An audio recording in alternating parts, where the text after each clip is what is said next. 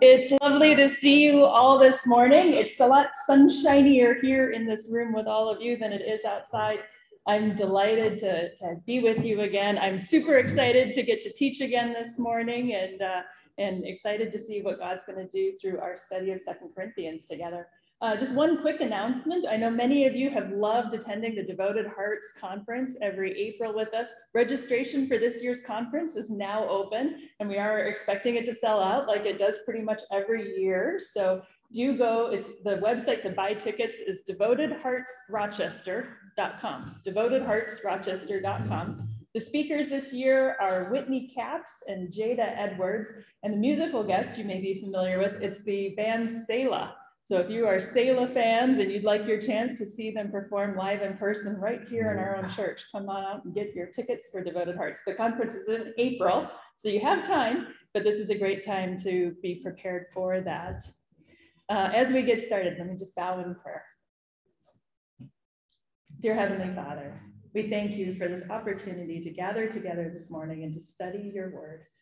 I pray that you would help us to set aside the things that are on our minds, the things that are on our hearts, so that we can just focus on you and your word. And we ask that you would illumine the scriptures to us this morning, that you would speak to us through them, and that we would be encouraged by what you have for us this morning. Amen. Have you ladies ever heard of imposter syndrome? Is it who in here? Oh, I get to tell you something new. Okay, the younger gal table over here knows about imposter syndrome. This is something, it's a phenomenon that's becoming more and more popular these days. And it's that kind of feeling that no matter how qualified you are to do something, you still have that sense of like, maybe I'm not really good enough to do this. It's that kind of doubting your competence, regardless of your track record of success or your qualifications. It's kind of thinking that sooner or later, maybe all of the things that you've done right before were just kind of because you either got lucky or you had a connection with the right person, and sooner or later they're going to figure out you're really not as competent. I see some of you already nodding your head. The estimates is that up to 70% of us feel this way. So if you're relating to this, you are in good company. Maya Angelou, Michelle Obama, Tom Hanks all identify as really struggling with imposter syndrome. And I'll admit to it as well. In fact, I'll admit even to the layer that I call Christian imposter syndrome. And that's that fear that, what if I'm just not able to do what God has asked me to do? Now, here's the funny thing.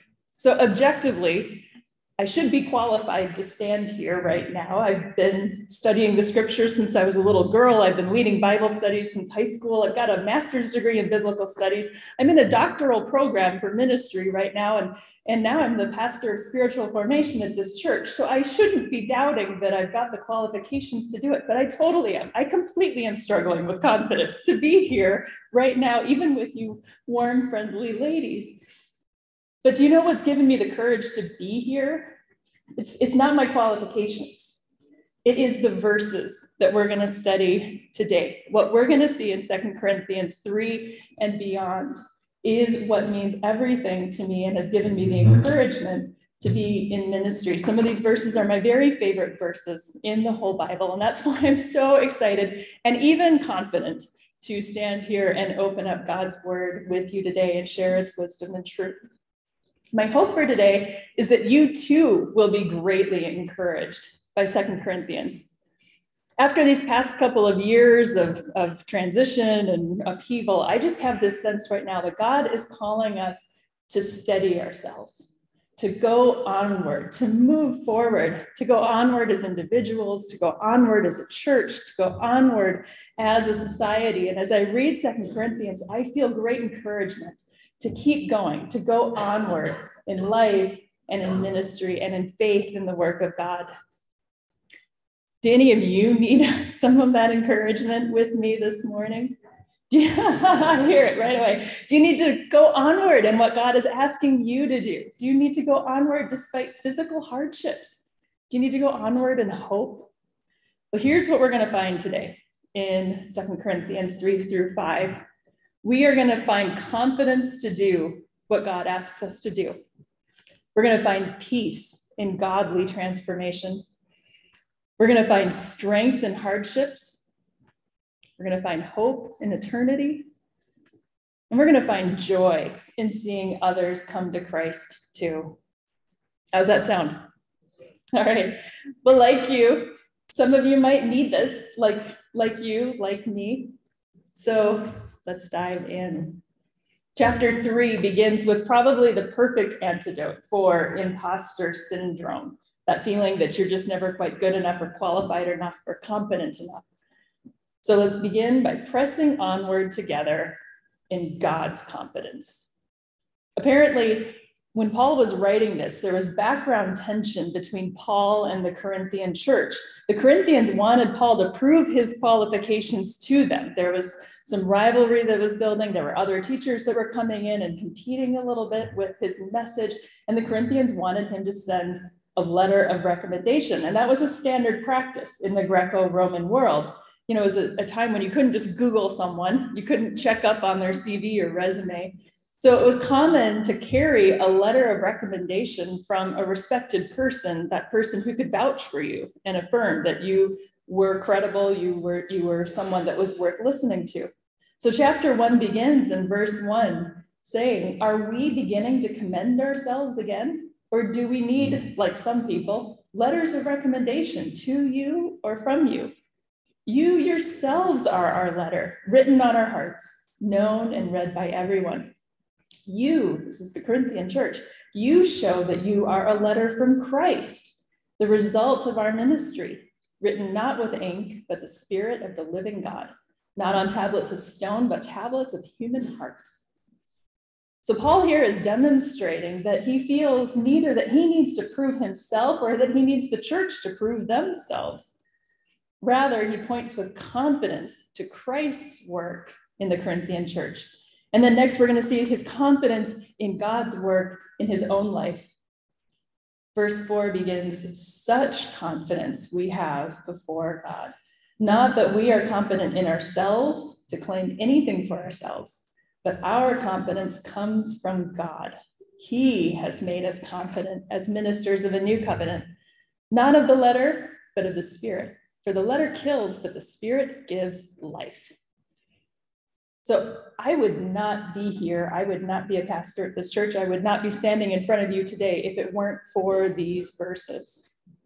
When I was first approached about taking this position right now, I knew I needed to spend significant time in prayer and time with God thinking about this before I made any decisions. I didn't think that it was something that I was brave enough to do. But on staff, each of us are encouraged to take a spiritual retreat day, one day a month, and just spend some time with God, reflecting on scripture. And of course, as God would have it, the chapter that came up in my personal devotions that day was 2 Corinthians 3. And it was these verses that reassured me that as I go forward in ministry, it's not confidence in myself, but it's confidence in God, that he is our sufficiency and the strength for everything that we do. And that anything of quality is a reflection of the confidence that he gives to us, that I don't need to waste any energy on imposter syndrome or building up qualifications, because it's all about him and what he's doing in and through us. Look at those verses again. Such confidence we have through Christ before God, not that we're confident in ourselves to claim anything for ourselves, but our confidence comes from God. He has made us confident as ministers of a new covenant. This same confidence is available to all of you as well. One of the most wonderful themes that we're going to see in this book over and over and over is the encouragement to press onward, not despite our weaknesses, but because of it, so that Christ's strength can shine through. God's so good that he wants to shine through us. You might not feel shiny all of the time, but he is. And rather than worrying if you're enough for him, let him be enough through you. The rest of chapter 3 continues to encourage us in this because of the incredible glory of the Spirit. And it ends with one of the most encouraging verses that lets us be at peace, because we don't have to strive so hard to be trying to make something of ourselves. We can be at peace because the Spirit is at work within us, seeking to transform us into women who increasingly reflect Christ. So let's go onward in the Spirit's surpassing glory. We have much to gain from recognizing the surpassing glory of God's Holy Spirit. In verses 7 and 8, Paul references a story about Moses after he'd been up on Mount Sinai in God's presence, receiving the tablets that contain the 10 Commandments. Exodus 34 tells us that when he came down off the mountain, having been in God's presence, his face literally shone with the glory of God. It was so powerful that the Israelites wouldn't even look at him and asked him to cover his face with a veil. And Paul here in this part of chapter 3 is pointing out that if the temporary way that Moses' face shone was enough to impact the Israelites, can you even imagine how much more incredible it will be to see the glory of God's Spirit directly? Verse 11 says, and if what was transitory came with glory, how much greater is the glory of that which lasts? If the phenomenon with Moses was impressive and that glory faded off his face, how much more is the impressive glory of the Spirit that will never leave you? And here's where it continues to get really encouraging for us. Paul's going to mention the concept of a veil again. And he says that people who are not yet believers in Christ essentially have a veil between them and God. They might hear scripture, they might hear about God, but they're not really seeing the fullness of its truth and its beauty because of this veil. But verse 16 says, whenever anyone turns to the Lord, the veil is taken away. Isn't that good news? And here's some more good news. And we, who with unveiled faces, when we contemplate the Lord's glory, we are being transformed into his image with ever increasing glory, which comes from the Lord, who is the Spirit. Here's why this is good news. As we look to the Spirit, as we keep our eyes fixed on God, he is able to continually make us more like Christ. Thinking back to the beginning of this chapter, this transformation isn't dependent on our qualifications or the recommendations of others. It comes through God and his incredible glory. Well, are any of you guys gardeners like me? Yeah, several of you. I have a large flower and vegetable garden that I love, although I don't have nearly enough time to enjoy it in the chapter of my life that I'm in right now. But some of my very favorite flowers over the years have been the ones that move throughout the day as their blooms follow the sun. The most obvious one are the sunflowers, right?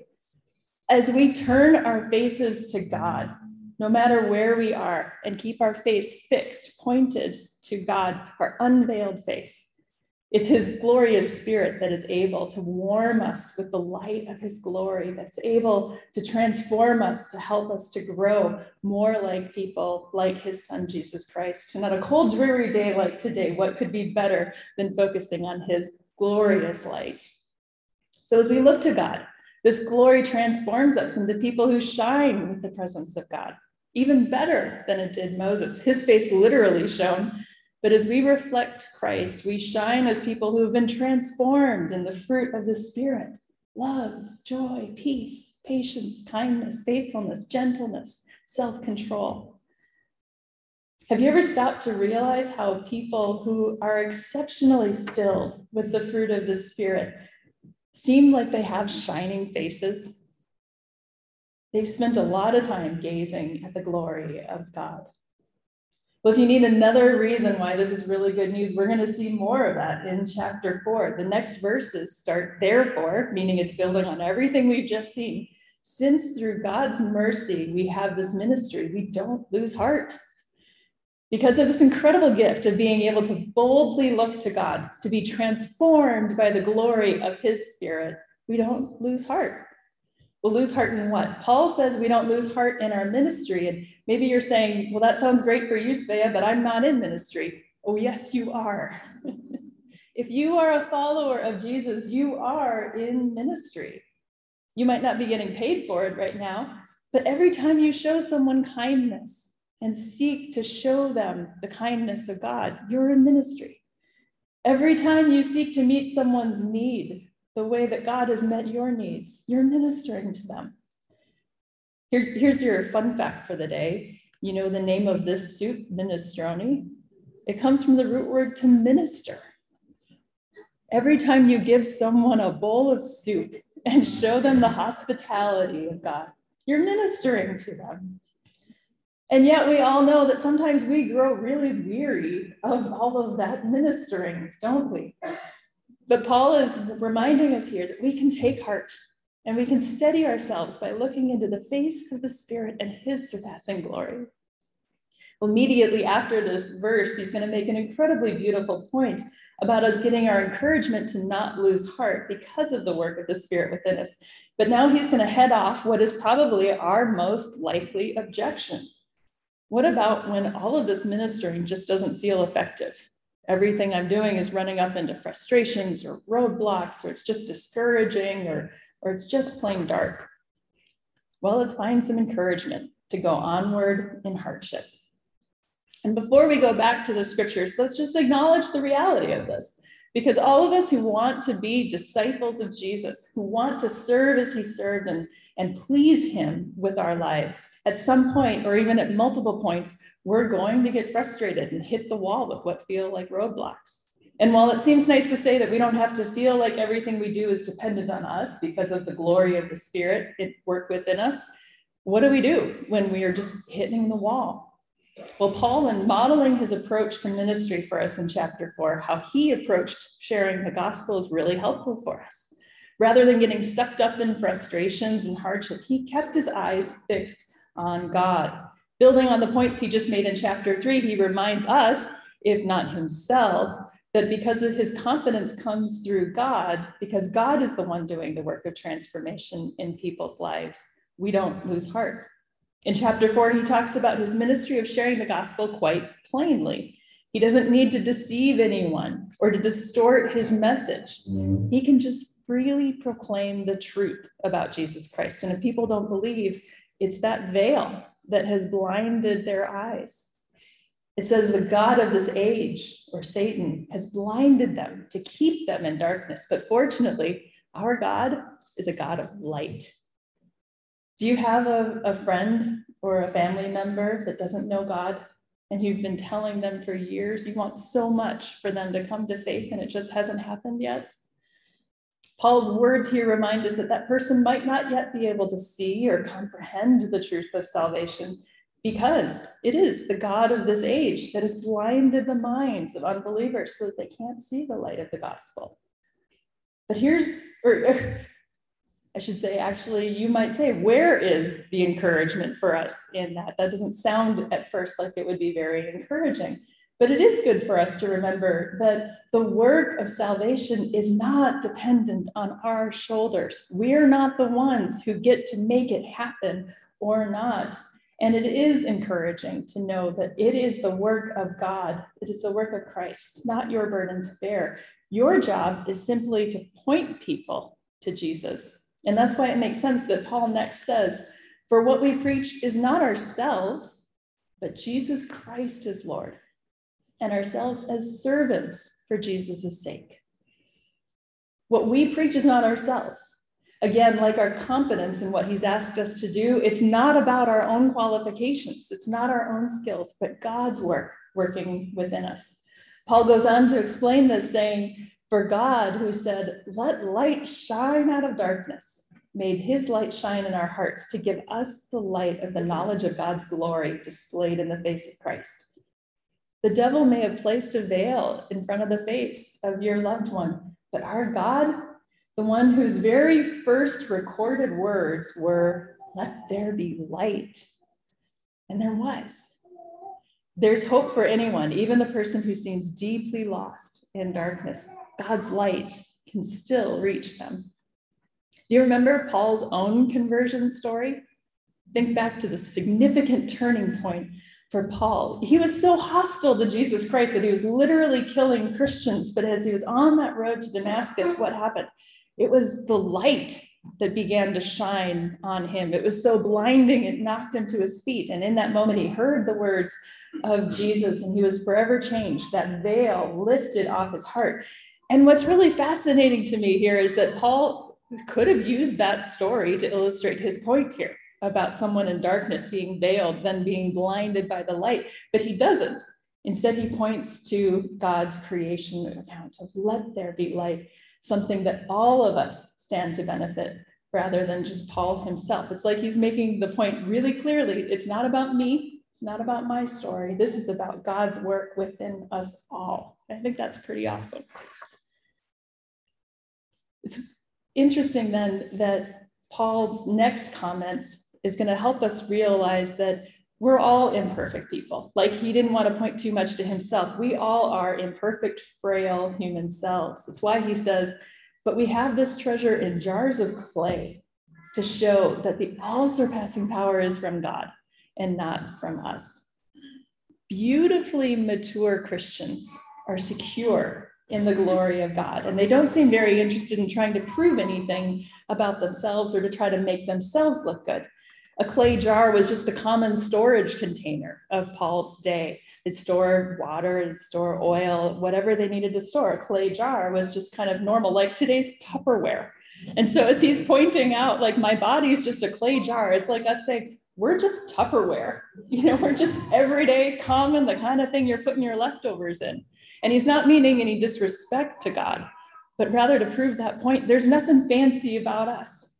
But God's glory, we have this treasure inside of us. And so if you're connecting with something, it's God's work that's shining through our Tupperware. It's taking all that pretense away. And again, making the point that we have this treasure of God's miraculous light. Now, even though we have this miraculous light shining in and through us, it doesn't mean that everything is going to be happy and bright.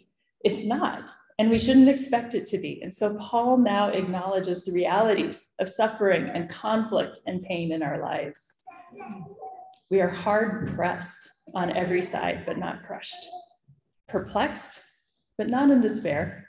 Persecuted, but not abandoned. Struck down, but not destroyed. Now, when I was first studying these verses, these seemed a little bit out of place to me. Does it seem kind of out of left field for anyone else?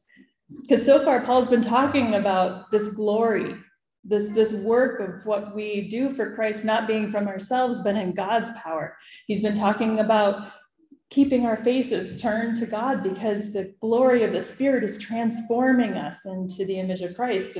And that because of all of that, we don't need to lose heart. So all of a sudden we get these verses about being struck down and hard pressed and abandoned, but not abandoned. What encouragement do you think he was meaning for us to find in this? Well, rather than tell you what I think right now, I actually want you to discuss that in your small groups time. You'll see there's a question on your discussion sheet that's going to tee that discussion up for you. But let me give you some thoughts that will prime the pump a little bit. One of the number one reasons why people walk away from their faith is suffering. One of the best tricks that the devil has to make us feel that we're back in darkness is hardships. To make us question the goodness of God, to get us to lose heart. So think on these things a little bit as we keep talking, and then I'd love for you to discuss that with your group. The verse right after this says, we always carry around in our body the death of Jesus, so that the life of Jesus may also be revealed in our body. And this verse too might not seem connected. It's not immediately apparent what this one might mean, but there's something super cool about this. Let's go back. Look at the previous ones. We're hard pressed on every side, but not crushed. Perplexed, but not in despair. Persecuted, but not abandoned. Struck down, but not destroyed. But do you know who was?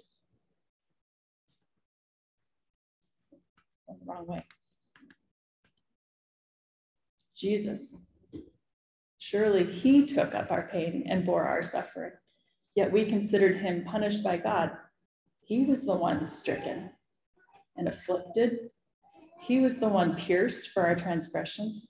He was the one crushed for our iniquities. The punishment that brought us peace was on him, and by his wounds we're healed. What were his words on the cross? My God, why have you abandoned me?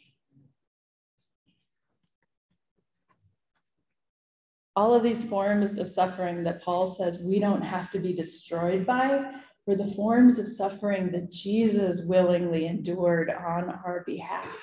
Jesus' suffering and death is what makes the rest of chapter 4 make sense. For we, still going backwards.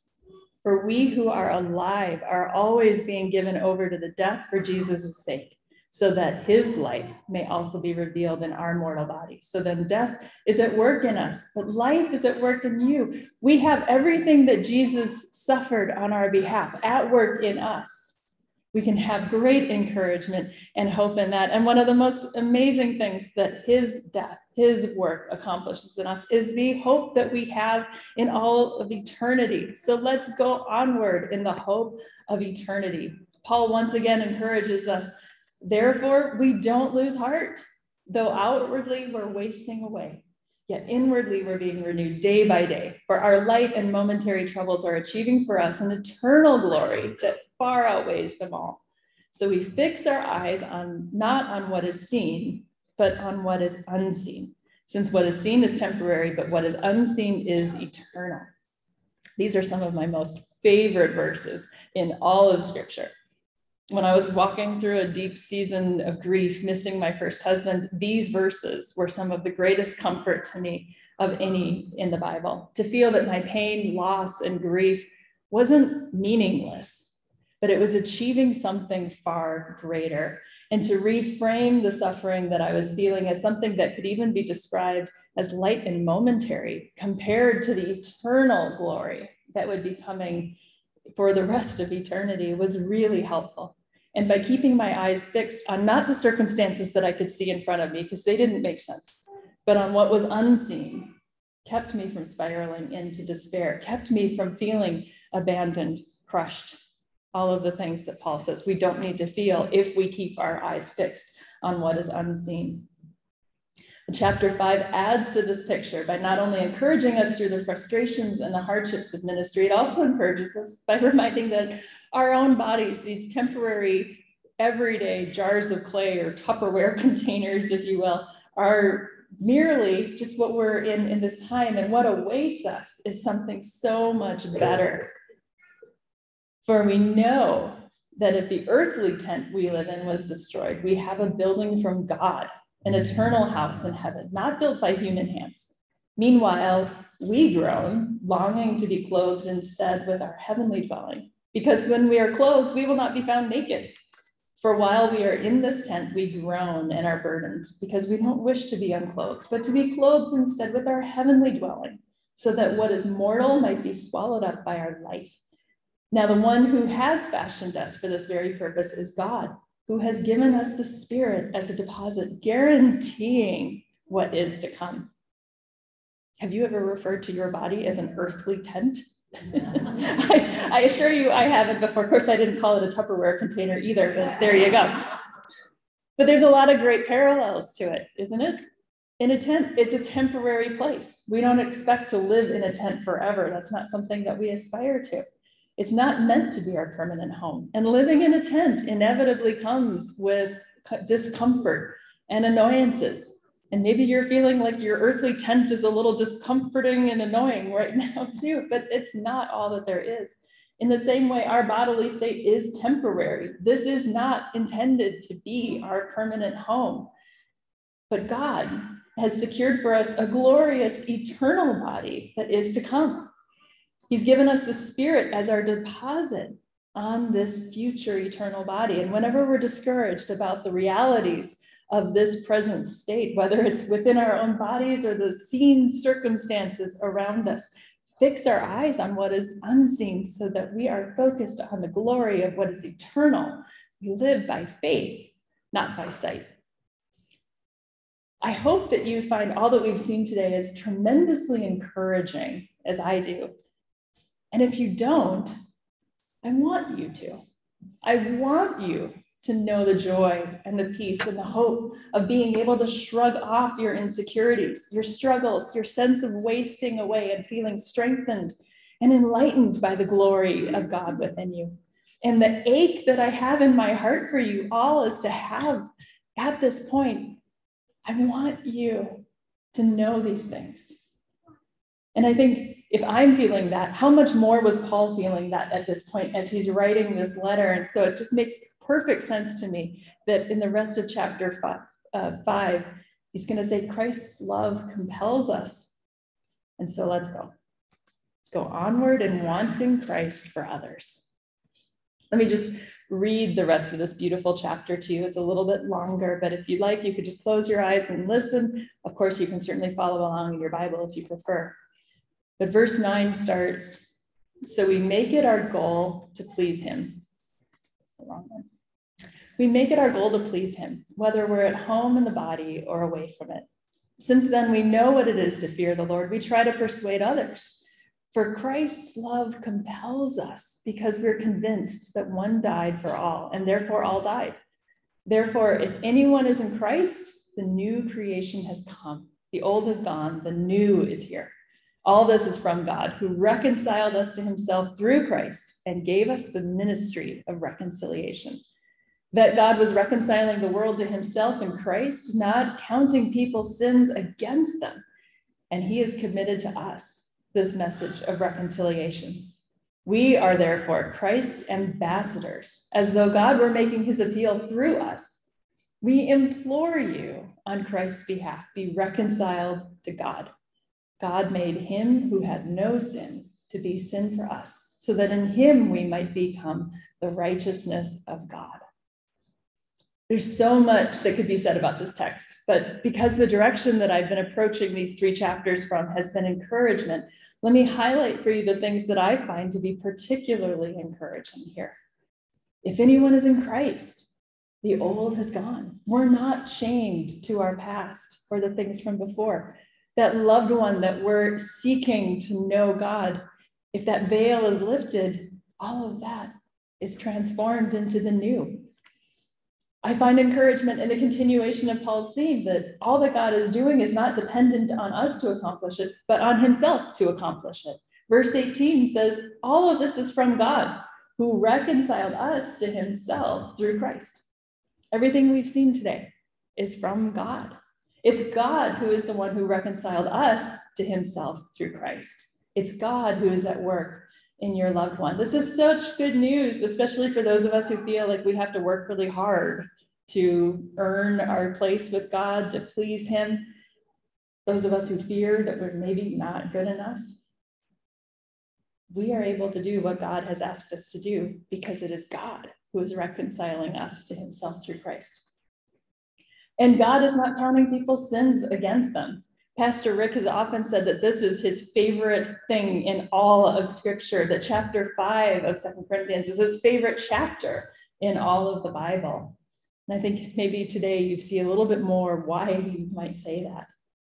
When you truly let the beauty of these verses sink deeply into your heart, you want others to know this too. It's why he has committed to us the message of reconciliation. We are therefore Christ's ambassadors, as though God were making his appeal through us. And so we ache to say to anyone who doesn't understand the beautiful encouragement that we have in Christ, we implore you on Christ's behalf, be reconciled to God. I'm going to pray in a minute, and after I do, I'm going to hang out right here. And if you're not sure if you have been reconciled to Christ, or maybe you're doubting that, I would love to talk with you. If the glorious light of the Spirit right now just feels like it's shining on you, don't ignore that. Don't hide it. Let me help you process that. Let's pray. Dear Heavenly Father, I thank you so much for your incredible glory, the light that you are shining on us, the strength that you give us, and the confidence that we can have to do whatever it is that you're asking us to do, because it's not dependent on our frailty or our weakness, but on you and who you are. I pray now that you would bless our discussions in our small groups, and that you would use the collective wisdom of your word and the encouragement to these ladies to see you in it, to grow us today into people who more reflect your Son. In Jesus' name we pray. Amen. All right, sweet sisters, go be ambassadors of Christ and encourage each other. I'll be up here, and if this is your first time joining us today, please do stop by the table so that we could meet you and make sure that we get you to your small group where it's located. Have a good morning.